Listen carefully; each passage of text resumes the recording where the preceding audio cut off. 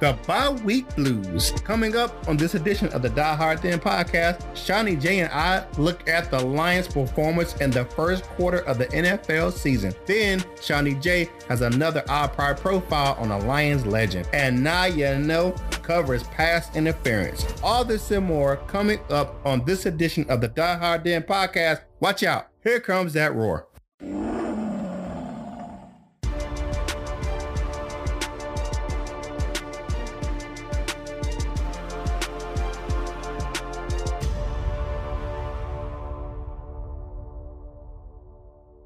What up, though? This is Kurt Steele, and welcome to the Die Hard Den podcast. And as always, I'm with my man, Shawnee J. What's happening, people? Hey, it's the bye week. We got the bye week blues, missing the NFL from the Lions this week. But we're going to go over some stuff from the first quarter of the season, get you guys caught up on all the stats and all the pertinent information about the Lions.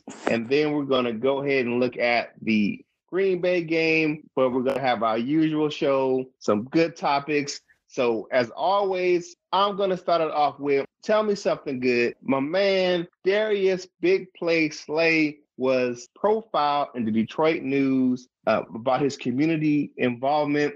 He pops up at different events around Metro Detroit, football games, basketball games, and he is now the face of the Lions for the Chunky Soup ad campaign. He actually fed some first responders on October 3rd with the Chunky Campbell campaign with his mom. Good things, my man, Big Play Slay, out there doing big things in the community. He is proven to be one of the leaders on the team, not only on the field, in the community. So big shout out to Big Play Slay. That's my man right there. I'm happy to see Darius Slay doing good things in the community. You know, there's a stereotype about the greedy, selfish, rich pro athlete. Well, Darius Slay is living proof that they're all not greedy, rich, and selfish. And it was a shame that C.J. Anderson got cut because he was also a good guy in the community. He even got cut while he was at a charity event, which was kind of cold. But it just shows you, kind of business we're dealing with here. Anyway. And one thing I want to do is bring this up.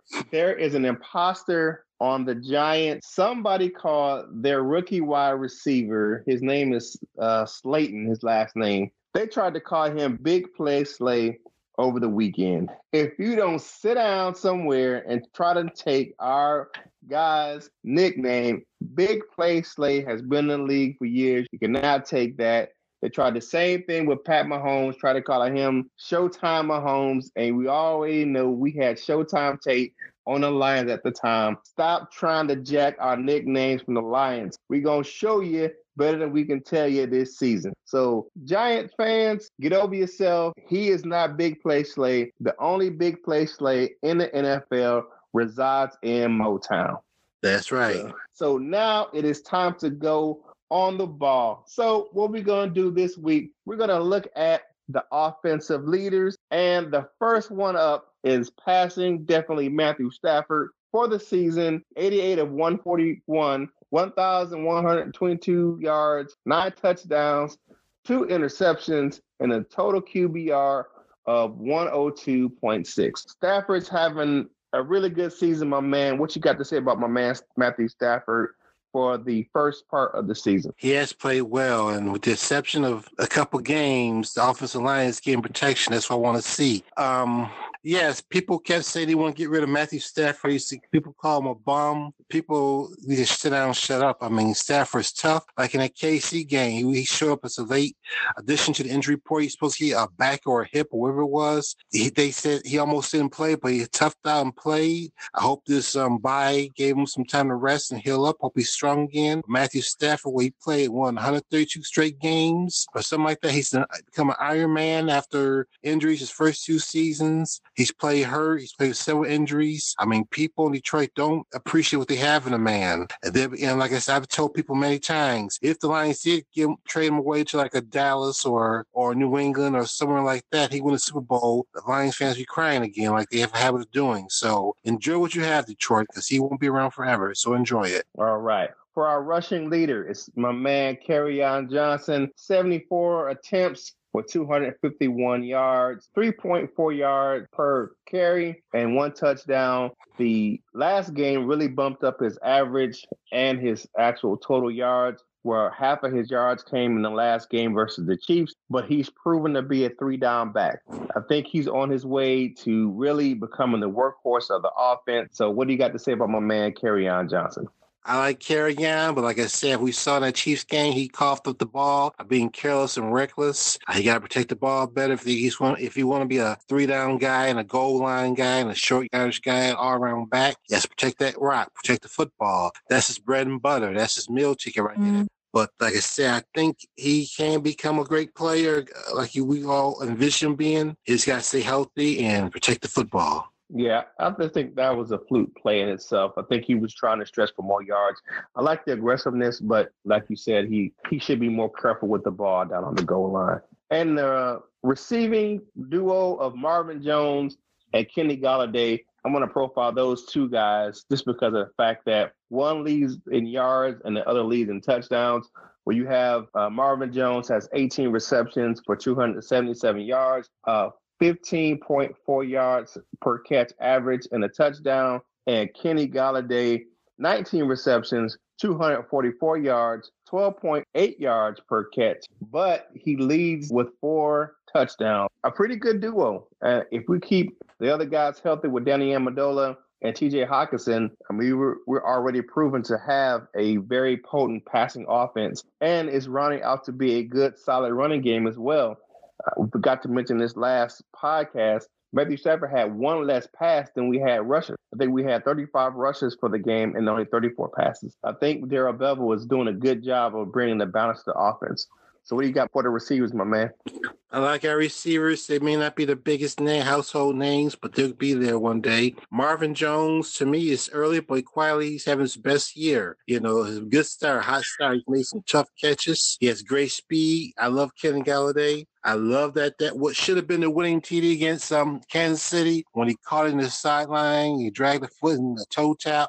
That was he had to concentrate because he had a defensive back all over him. Plus, he had to get 2 feet down and control the ball, so that took a lot of concentration. That was very Calvin Johnson, Herman Moore-like. So I think he'll be the next great receiver in Lion history. And he was not a first-round draft pick. He was a third-round pick. So I still think he has the size and the tools to make it happen. Like I said, he has got a habit of throwing the ball away out of those touchdowns. That makes me nervous. Hold on to the ball and at least a 5 count after the catch it, and you see the official give you the signal. Then throw it in the stands all you want. I don't care. You got to pay a fine for that, but you can afford it. Yeah. If we look at the offense itself, we're averaging a 24.3 points per game. Total rushing yards is 402 yards. Of course, we already have the 22 yards from Matthew Stafford for the passing. Here's the problem area that I see is that we have to do better on third down. Our third down percentage for the season is only 38% on third downs. That has to improve if we want to contend for the playoffs going forward. What do you think about that, my man? I agree. They need to do better on third down, offense conversion. Hopefully that was something that they worked on over the bye to improve their third down efficiency. You know, hopefully worked over, on the bye with that. Yeah, definitely. Well, let's wrap up the offense.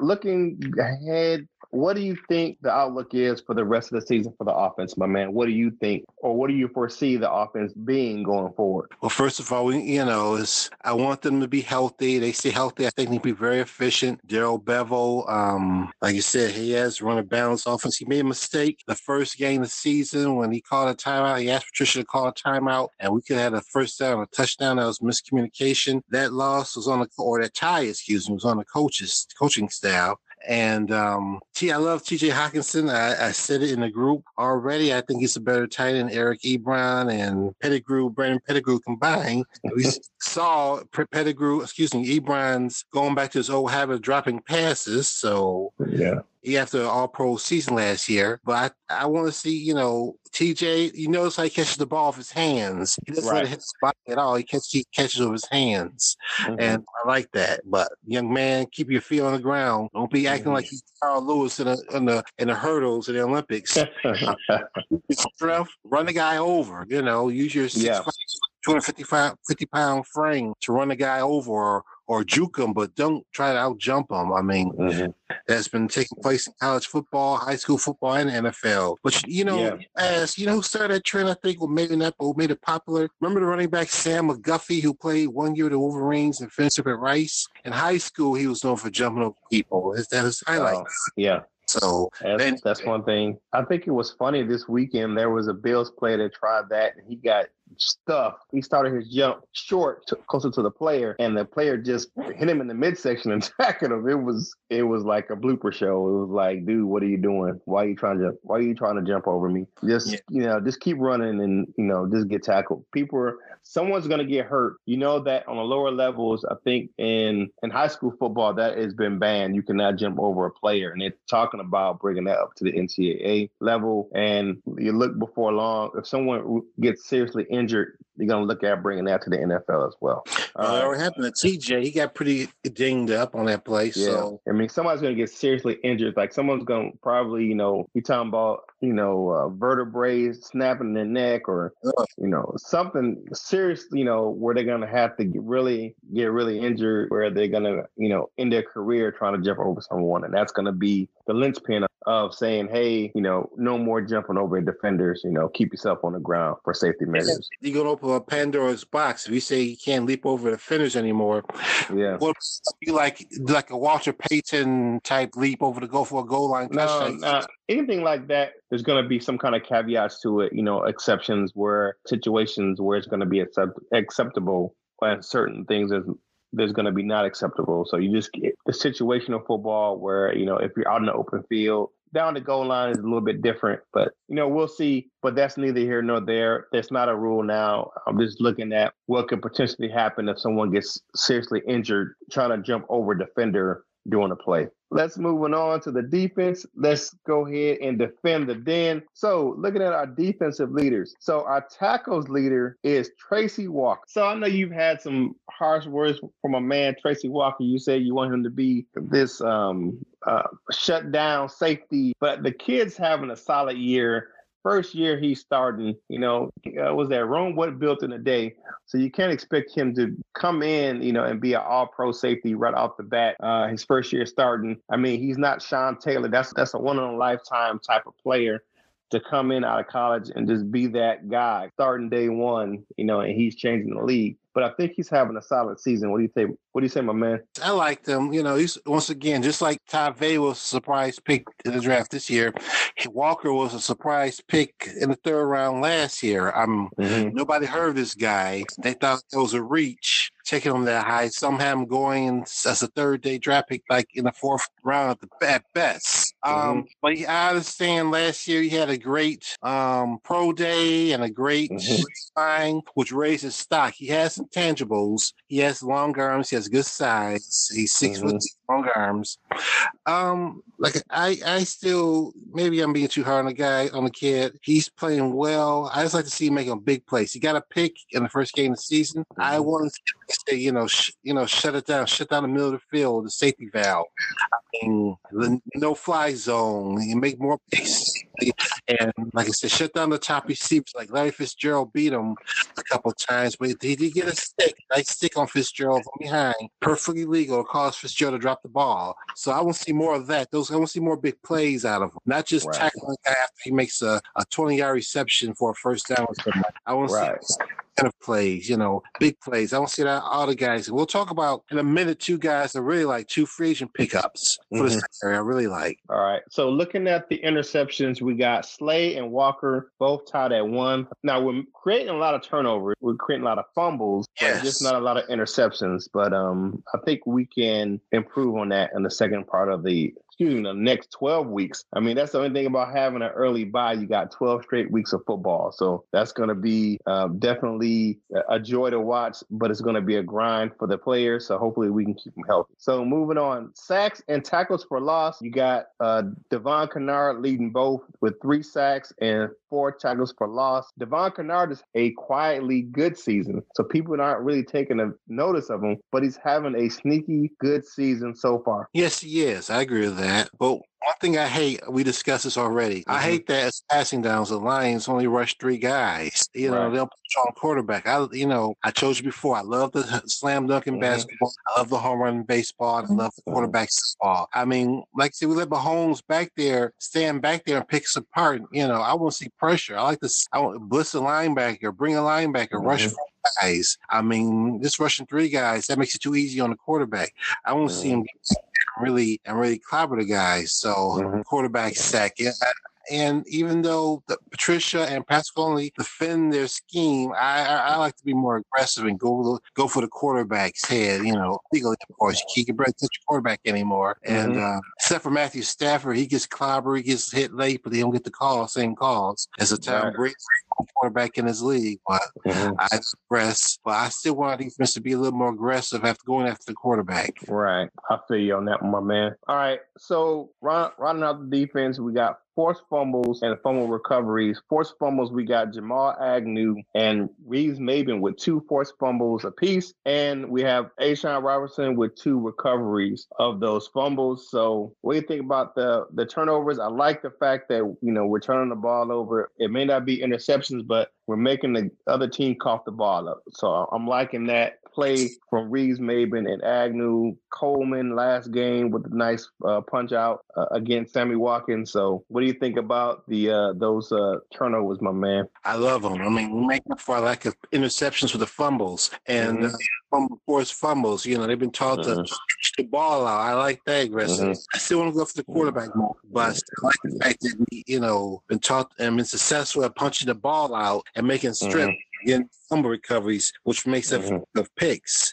And I want to see Patricia and Pasquale bring the heat on the quarterback, not just passively rushing 3 guys. I want to see him bring the heat. So that rounds out the defense. Now it's time to go to 2 points conversing. Now we're going to do some comprehensive breakdown of the season, and we're going to pick out our top plays, top performances, and MVPs for the season. So for my offense performance, the rookie TJ Hawkinson is my favorite performance. He had 6 catches for 131 yards and 1 touchdown in the opening game versus the Arizona Cardinals. So what do you think about that performance, my man? I love it. And that was the best, he came out the gate, showed Detroit why they picked him with the 8th pick in the NFL draft last spring. A lot of people, myself included, kind of moaned and groaned at the pick. I mean, it's a pass rusher.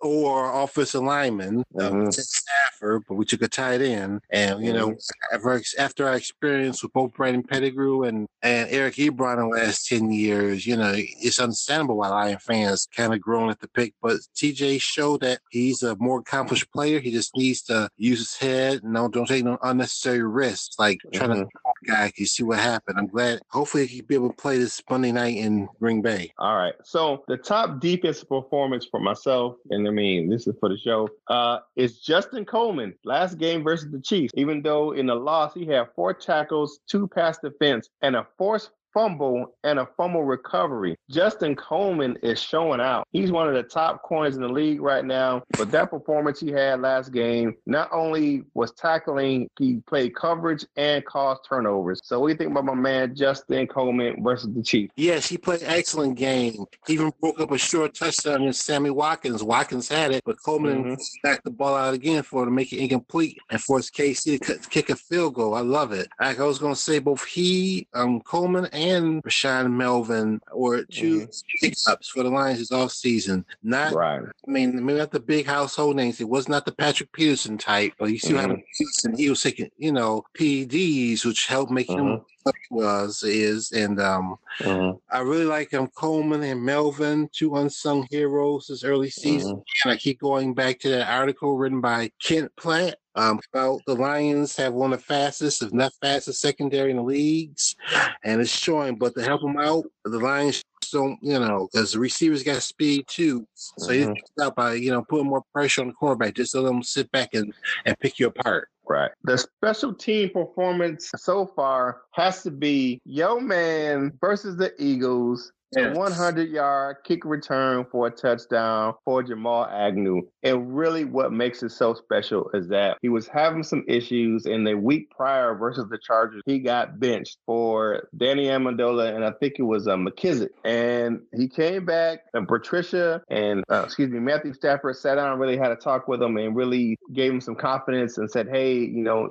going to be all right, just going through some things. And they put their trust in him, put him back out there, and he went ahead and did that. So big shout out to him. He's my special teamer right now of the team for that performance versus the Philadelphia Eagles with that 100-yard kick return for the touchdown. I think it's still the only kick return for a touchdown in the NFL this season. Yes, was he named special teams player of the week that week? No, he did not. It was a punter from New England. New Orleans was the special teams player of the week. He got robbed. New Orleans punter got that. Yeah, I don't know what that was. I'm gonna go ahead and read the top 5 plays for the Lions season so far. According to DetroitLions.com, in week 1, we had the touchdown by TJ Hockenson for Matthew Stafford. It was a good play. Matthew Stafford was on the run toward the sideline, threw across his body. TJ Hockenson made a hell of a catch in the end zone, really high pointing the ball. It was just a good play all around. I agree. Okay.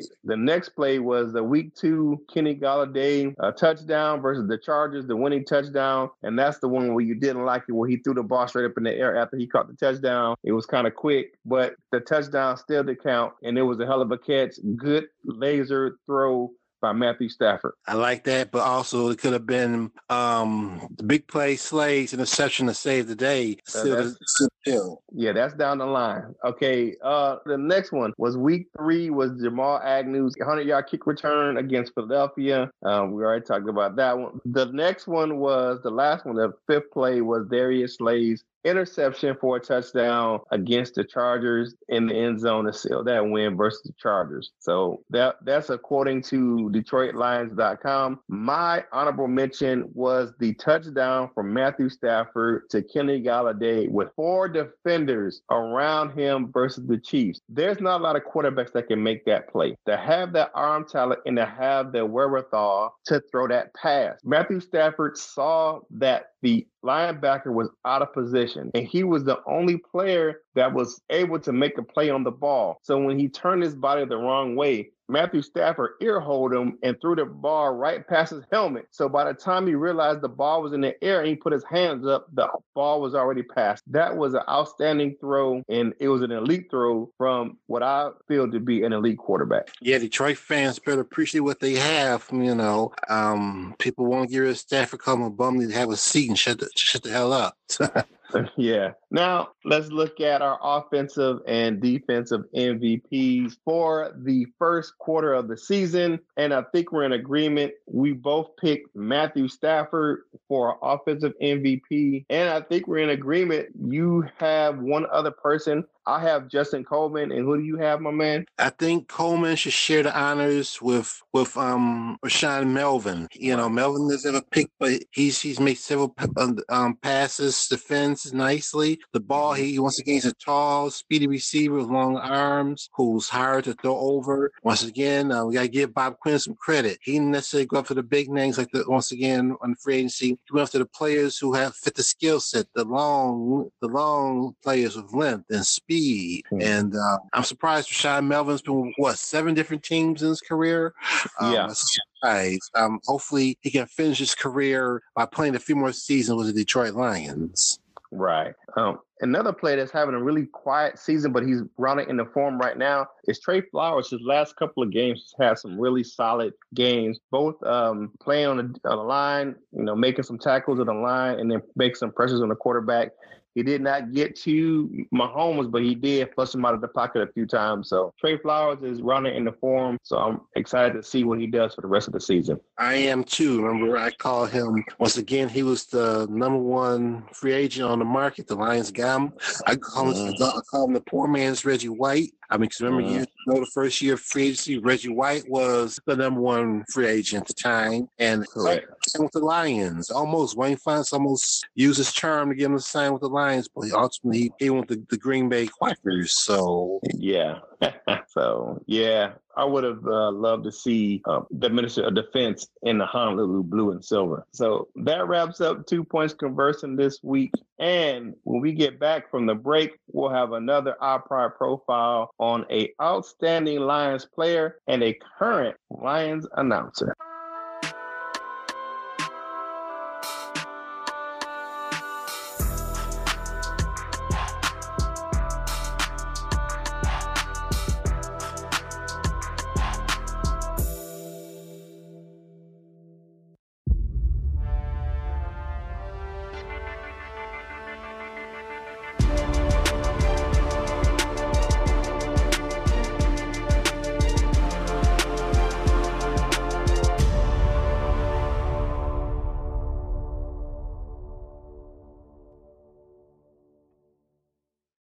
All right, we're back from the break. So, Shawnee J, who you got for this week's Our Pride profile? This week, I want to profile who I think is one of the best offensive linemen in Lions history, if not NFL history. I think he should be in the Hall of Fame. Hopefully he'll be there one day soon. He is none other than Mr. Lomas Brown. Lomas Brown was born in Miami, Florida on March 30th, 1963. He was All-American left tackle for the Florida Gators, and he was the Lions' #1 draft pick, drafted seventh overall in the 1985 NFL Draft. Lomas started for the Lions right away. After a brief 2-week holdout, got the starting job and never looked back.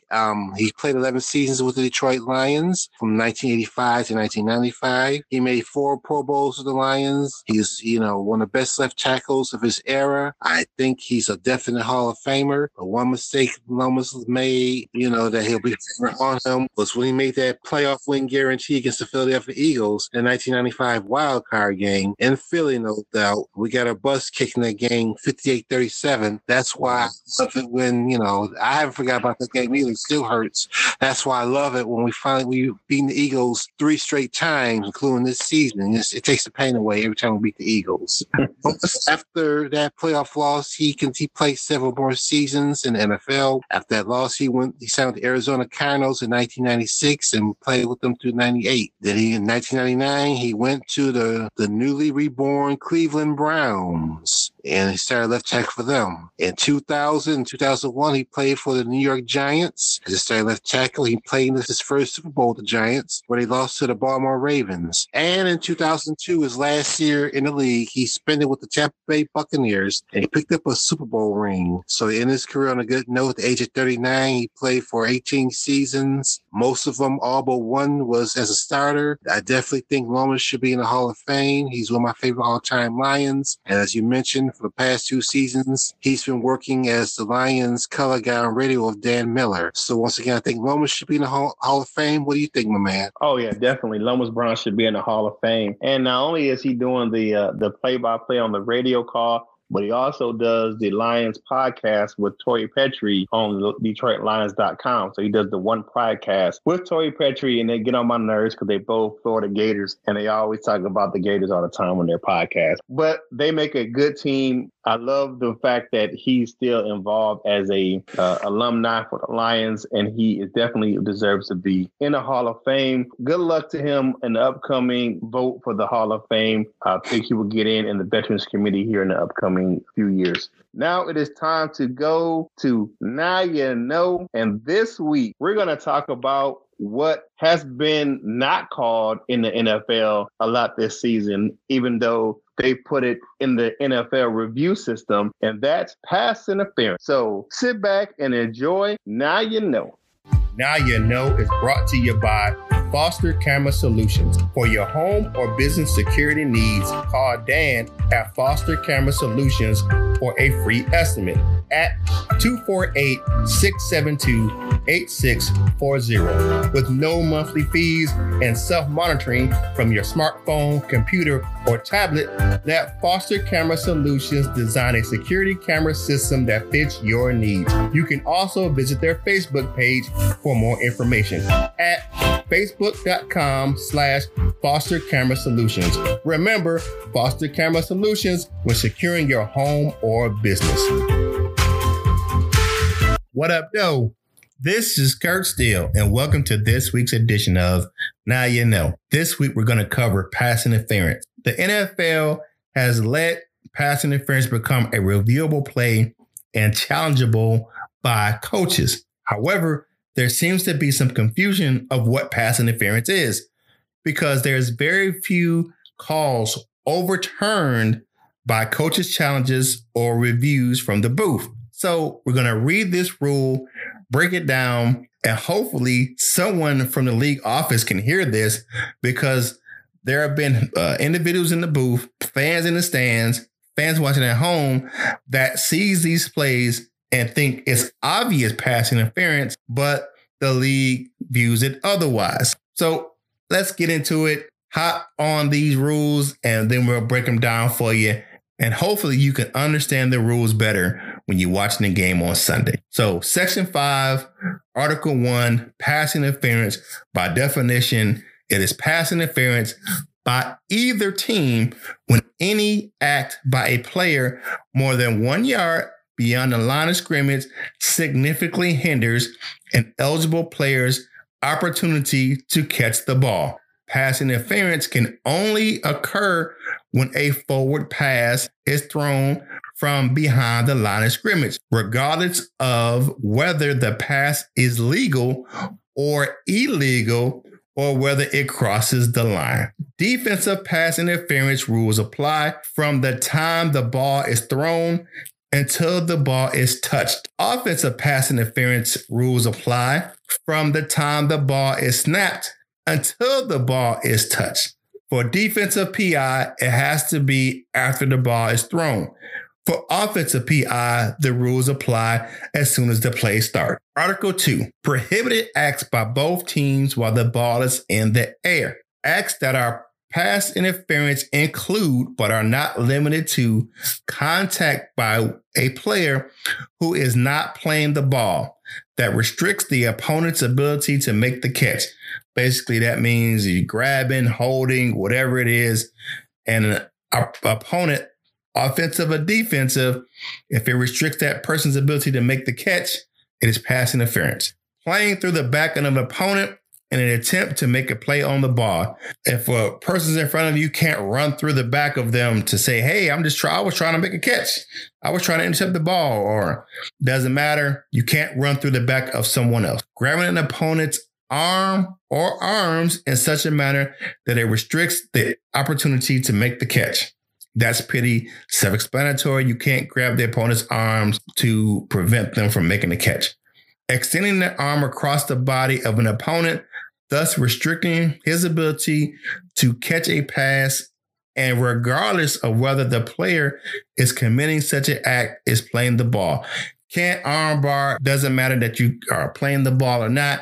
Can't put your arm across the person trying to make a play on the ball. It's pass interference. Cutting off the path of an opponent by making contact with him without playing the ball. Okay, can't run across the face of an opponent. Say, hey, I was just running this way. If you run across the person's and you make contact with them, it's pass interference. Hooking an opponent in an attempt to get the ball in such a manner that it causes an opponent's body to turn prior to the ball arriving, or initiating contact with an opponent by shoving or pushing off, thus creating separation. Okay, can't spin a person around, or this is a really big one for usually the offense, the one push off, shoving them off to get the room to make the catch is pass interference. We saw this, Lions fans, at the end of the Eagles game where Darren Sproles pushed off to make a catch. Can't do that. That's pass interference. Now, here's where the league has really made their claim to say, hey, a lot of these plays are just incidental contact. If there's any question whether the player contact is incidental, the ruling should be no pass interference. Seems like a lot of incidental contact going around on some of these plays that are challenges or booth reviews. Let's move on. Article 3. Permissible acts by both teams while the ball is in the air. Now, this is what you can do while the ball is in the air. Acts that are permissible by a player include, but are not limited to, incidental contact by an opponent's hands, arms, or body when both players are competing for the ball, or neither player is looking for the ball. If there is any question whether the contact is incidental, the ruling should be no interference. Inadvertent tangling of the feet when both players are playing the ball or neither player is playing the ball. So basically, if the wide receiver and a defensive back, their feet get tangled, they trip each other, it's incidental contact, it's just an accident, it just happens, there's no pass interference. Contact that would normally be considered pass interference, but the pass is clearly uncatchable by the involved players. Now, we see that a lot. The referee will kind of wave his hand back and forth from the front to the back over his head. That signals the ball was way too far for the either player to catch. It's not pass interference. Laying a hand on an opponent that does not restrict him in an attempt to make a play on the ball. Now, you see a lot of defensive backs do this, or even wide receivers. They want to just feel where the other player is, and as long as it's not hindering their person's ability to catch the ball, it's not pass interference. You're just trying to get a feel of where your opponent is before you make a play on the ball. Contact by a player who has gained position on an opponent in an attempt to catch the ball, it is not pass interference. So you got to step on a guy and you kind of make a jump to make the catch. As long as you're not hindering his ability to catch the pass or break it up, it's not pass interference. Here's some quick notes on other offenses. When the ball is in the air, eligible offensive and defensive receivers have the same right to the path of the ball and are subject to the same restrictions. So it doesn't matter if you're the offensive player or the defensive player, you have the same right to the path of the ball. And if anyone hinders that path of the ball, it's pass interference. Acts that do not occur more than 1 yard beyond the line of scrimmage are not pass interference and should be considered offensive or defensive holding. If you are doing that, you grabbing somebody at the line of scrimmage, or you trying to break up a pass that's not 1 yard beyond the line of scrimmage, is holding and not pass interference. Whenever a team presents an apparent punting formation until the ball is kicked, defensive acts that normally constitute pass interference are permitted against the end man on the line of scrimmage or against an eligible receiver behind the line of scrimmage who is aligned or in motion more than 1 yard outside the end man of the line, provided the acts do not constitute illegal holding. All right.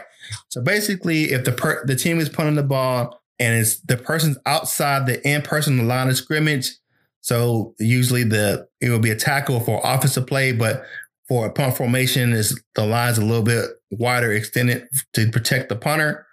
So as long as those individuals, so those gunners on the outside, they're subject to get hit, those acts that would normally be pass interference are not pass interference at all. Now, defensive holding, such as tackling a receiver, can still be called and result in a 5-yard penalty from the previous spot if accepted.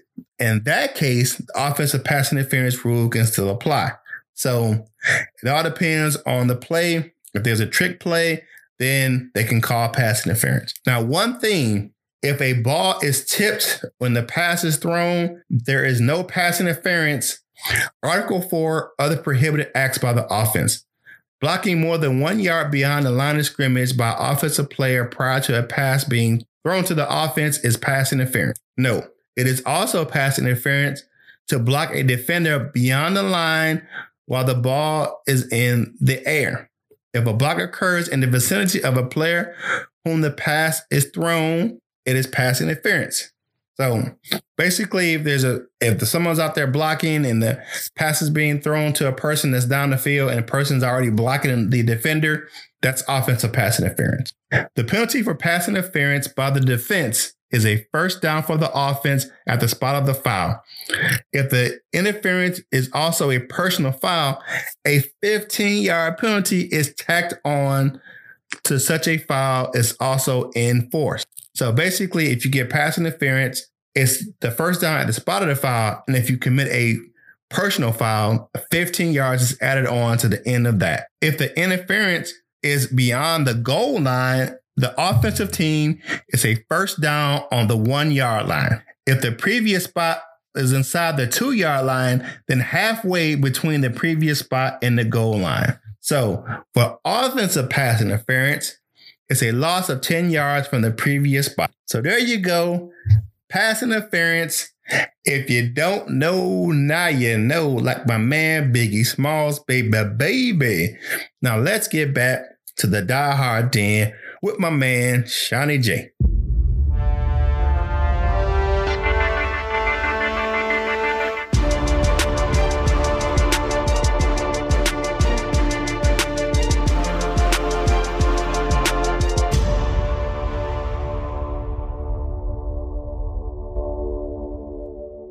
All right, we're back from Now You Know. Now it is time to preview the Lions-Packers Monday Night Football game coming up here in about 6 days. So let's look at the stats. The Lions have a point per game average of 24.3, where Green Bay has a point per game average of 23.8. Now, here is the big thing. The Lions give up 23.8, but Green Bay only gives up 18.6. So looking at that matchup from the offense and defense, what do you think, my man? Well, numbers don't tell the whole story. Sometimes, they lie or are misleading. I think, like I said, Green Bay's hurting, even though they won Dallas. If the Lions can exploit those missing players, and if we're on, we got some key players back, like Stafford's on his game, and TJ Hawkinson's back from his injury, he can play. I have a good chance of winning for the third straight year in Green Bay, and a place where we hadn't won in 24 years. So I want to keep the Green Bay going. Right. Looking at that game, I think that Green Bay has some definite injuries. They're really young in the secondary. I think Matthew Stafford, if he stays clean in the pocket, I think he can manipulate that young secondary, and they have some big passing plays. Marvin Jones has really ate up the Packers secondary for the past couple seasons, so I really see him having a big day against the Packers. Now, the Lions go into the game as 4.5-point underdog. But let's get to the score prediction. So what you got for your score, and who do you have winning in Green Bay on Monday night? I got to stick with my Lions, my boys. I think they're going to win 31-21. Whoa, okay. I have the Lions winning also. I have them winning a little bit closer game. I have them winning 31-24. And those are our game picks. We'll check back next week to see what we got in store for those game picks, how accurate they have been. Now, not to toot my own horn, but as far as the second and third weeks of the season, I've been within 1 point of the point total. So, and ironically, last week it was in a loss, but I did pick that game correctly. So hopefully I'm picking this one right. 31-24 Lions and a big Monday Night Football victory for the Honolulu Blue and Silver. I'll go for that. Now it's time for us to go ahead and get on out of here. So, my man, tell the people how they can find you on social media. Always, you can find me on Facebook, Sean Jennings. I'm the main administrator for the Detroit Lions Truest Fan Group on Facebook. If you want to join, I'll be happy to add you. And I keep our group well informed about the Lions. All right, my man. I am at Curtis Steele 14 on Instagram and on Twitter. So that's at CURTIS STEELE14. You can also follow the show on Twitter at DieHardDenPodC1. Email us any questions that you have at dieharddenpodcast@gmail.com. And as always, we appreciate you listening in, supporting the show. Big shout out to my man Dan Foster over at Foster Camera Solutions. Go out and check out his Facebook page called the Detroit Lions Showcase. Big shout out to all my people over at the Die Hard Facebook group over there. I'm a conversation starter over there. I'm also in the Detroit Lions Truest Fans group. I'm a conversation starter over there. And we get this thing going. Come back next week when we go over the Lions victory. I'm calling it out right now versus the Green Bay Packers. So as always, this is Kurt Steele. And for my man, Shawnee J, we are out.